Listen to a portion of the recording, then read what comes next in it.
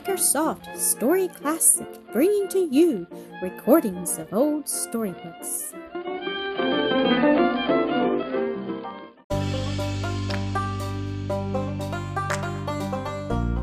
The Thorn in the Nest, Episode 27. The sun had not yet risen, and few of the townspeople were astir when Kenneth and his faithful Zeb set forth upon their journey.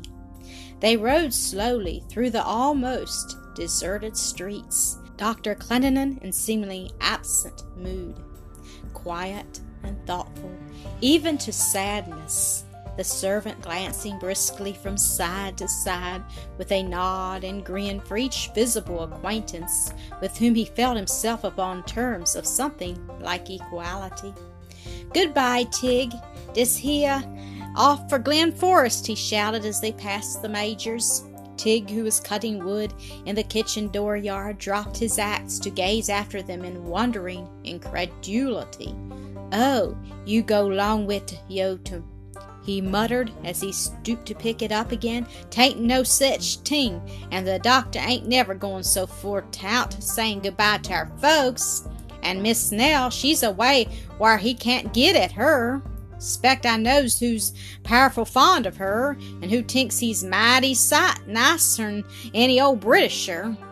They were early risers at the Majors, and Mrs. Lamar, having retired the previous night several hours before her usual time, had slept off her fatigue and found herself ready to begin the day earlier than was her wont. From her chamber window she too saw Kenneth and his attendant ride by.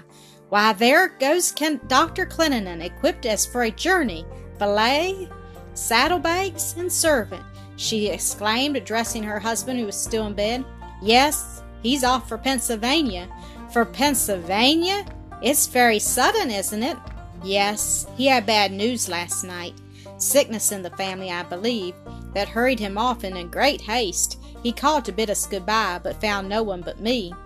But you will be more surprised to hear that Littleton left town last night in obedience to a summons from England.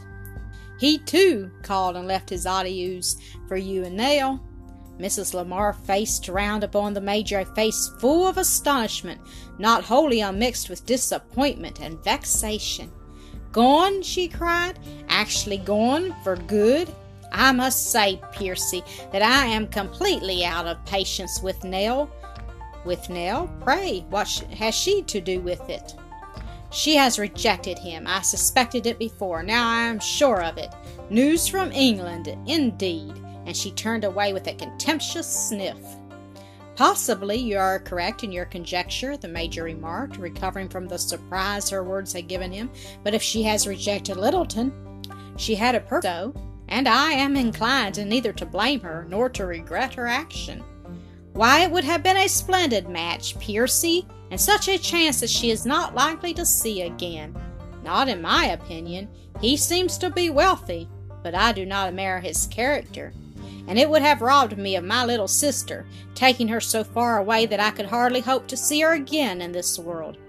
I should far rather see her the wife of Clendenin." "I gave that up long ago," returned his wife in an impatient tone as she hastily left the room. "I believe something has gone wrong between them. I wonder what it can be," soliloquized the Major while making his toilet, and at the same time taking a mental retrospect of such of the interviews of Nell and Dr. Clendenin as had come under his notice. But having no proclivity for matchmaking, and no desire to be relieved of the support of his young sister, whose presence in his family he greatly enjoyed, he shortly dismissed the subject from his thoughts. Not so with Kenneth. As he passed the house, he involuntarily glanced toward the window of her room, half expecting to catch a glimpse of the face dearest and loveliest to him of all on earth, then turned away with an inward sigh, remembering sadly that each step forward was taking him farther away from her. Very much cast down, he was for a time, having had in hand story to Zeb that Clendenin was but going away temporarily for the purpose of making suitable preparations for his approaching nuptials, what seemed confirmation strong of the truth of Littleton's assertion that he was Nell's accepted suitor. But ere long he was able to stay himself upon his God, and casting all care for himself and those dearer than self upon that almighty friend, resumed his accustomed cheerfulness, and presently woke the echoes of the forest with a song of praise. Zeb, riding a few paces behind, joining in with a hearty goodwill. They had left Chillicothe far in the rear, and the nearest human habitation was miles away. They made a long day's journey, and bivouacked that night under a clump of trees on the edge of a prairie, and beside a little stream of clear, dancing water. It was Clendenon's intention to be early in the saddle again, and great was his disappointment on the following morning to find Romeo so lame that a day's rest just where they were was an imperative necessity. It was a strange and perplexing dispensation of Providence, yet recognizing it as such, he resolutely put aside the first feeling of impatience as he remembered how sorely he was needed at Glen Forest, how the dear ones would be looking and longing for his coming. There must be some good reason for this apparently unfortunate detention, so he submitted to it with resignation and passed the day not unpleasantly or unprofitably in reading. It was his habit to carry a pocket volume with him while traveling or wandering through the adjacent wood. They were able to move on the next day, but only slowly, as the horse had not fully recovered, and while halting for an hour's rest at noon, they were to their great delight overtaken by the other party from Chillicothe.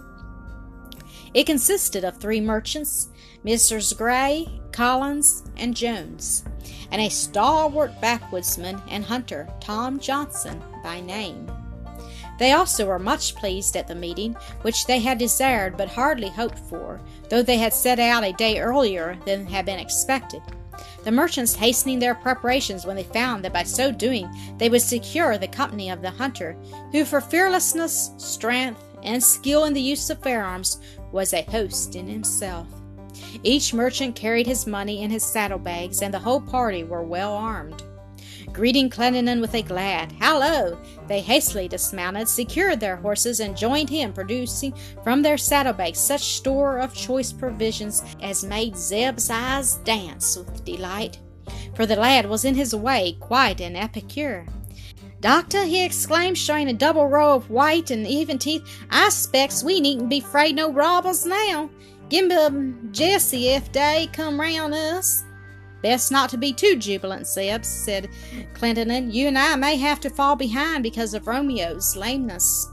"No, never fear," said the others. "We are not going to forsake you, Doc, now that we have joined company." They did not linger long over their meal, and were soon in the saddle again, riding sometimes 2 abreast, at others in single file, but always near enough for exchange of talk.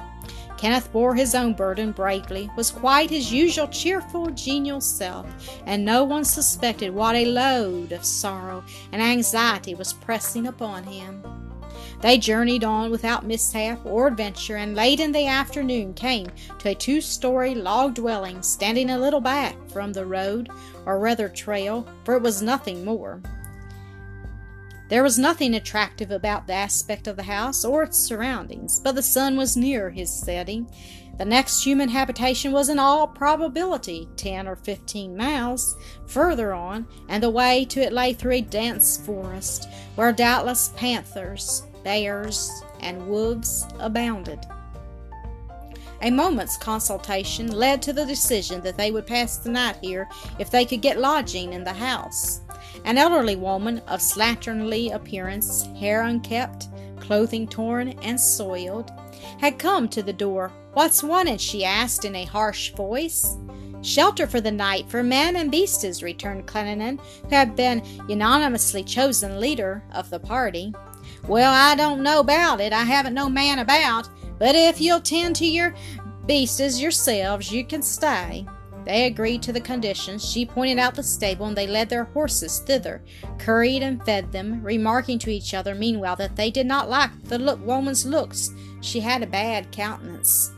She had gone back into the house, and as she moved here and there about her work, muttered discontentedly to herself, "There's too many o' him, Bill. He won't like it. but I wonder if the right one's among 'em. Wish I knowed." Hearing their voices outside again, she stepped to the door. "You'll be a-wantin' supper, won't ye?" "Yes, let us have it as soon as you can, for we're tired and hungry." "She mout put some poison in thee, widow doctor, don't you think?" whispered Zeb, close at Kenneth's ear and shuddering as he spoke. "If you think so, it might be as well to watch her," was the quite half-amused answer. "Dat I will, sir," and Zeb bustled in and sat himself down between the table and the wide chimney, where he could have a full view of all the preparations for the coming meal. The woman scowled at him and broadly hinted that he was in the way, but Zeb was obtuse and would not take a hint.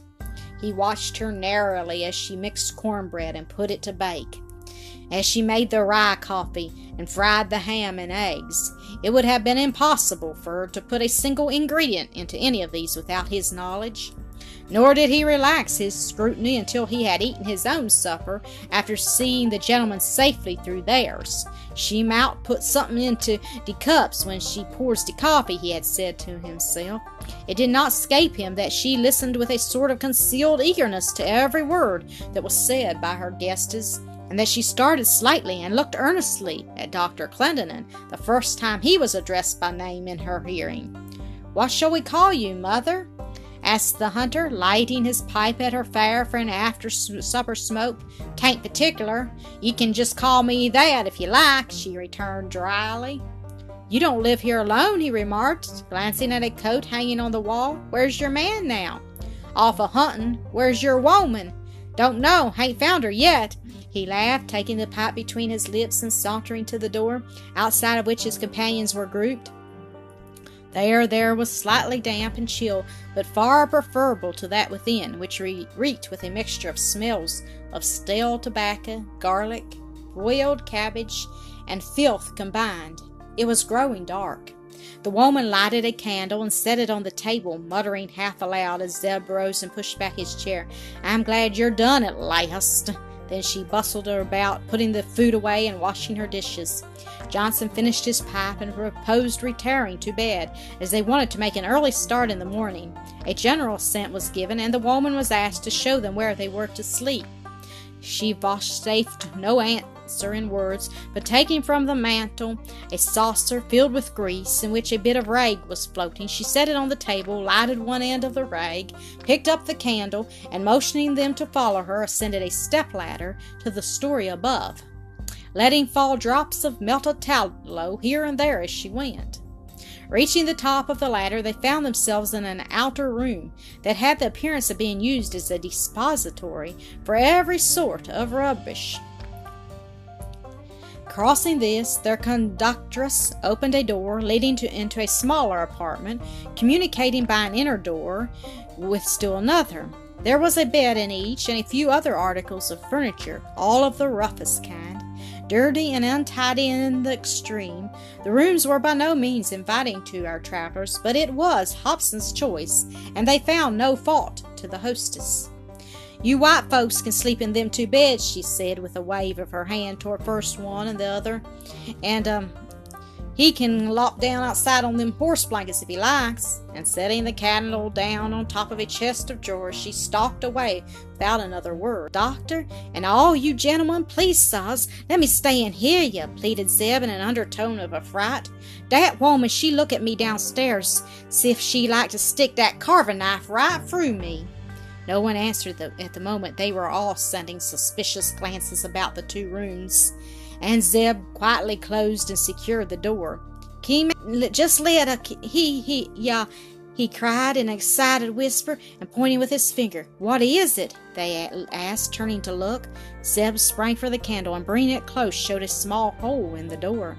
"A bullet hole, sure as you live!" exclaimed Gray, who was nearest, and exactly opposite the bed, added Jones, stepping to it, and beginning to throw back the covers. In an instant they were all at his side, and there was a universal, half-suppressed exclamation of horror and dismay, as a hard straw mattress, much stained with blood, was exposed to their view by the flickering light of the candle, which Zeb in his intense excitement had nearly dropped.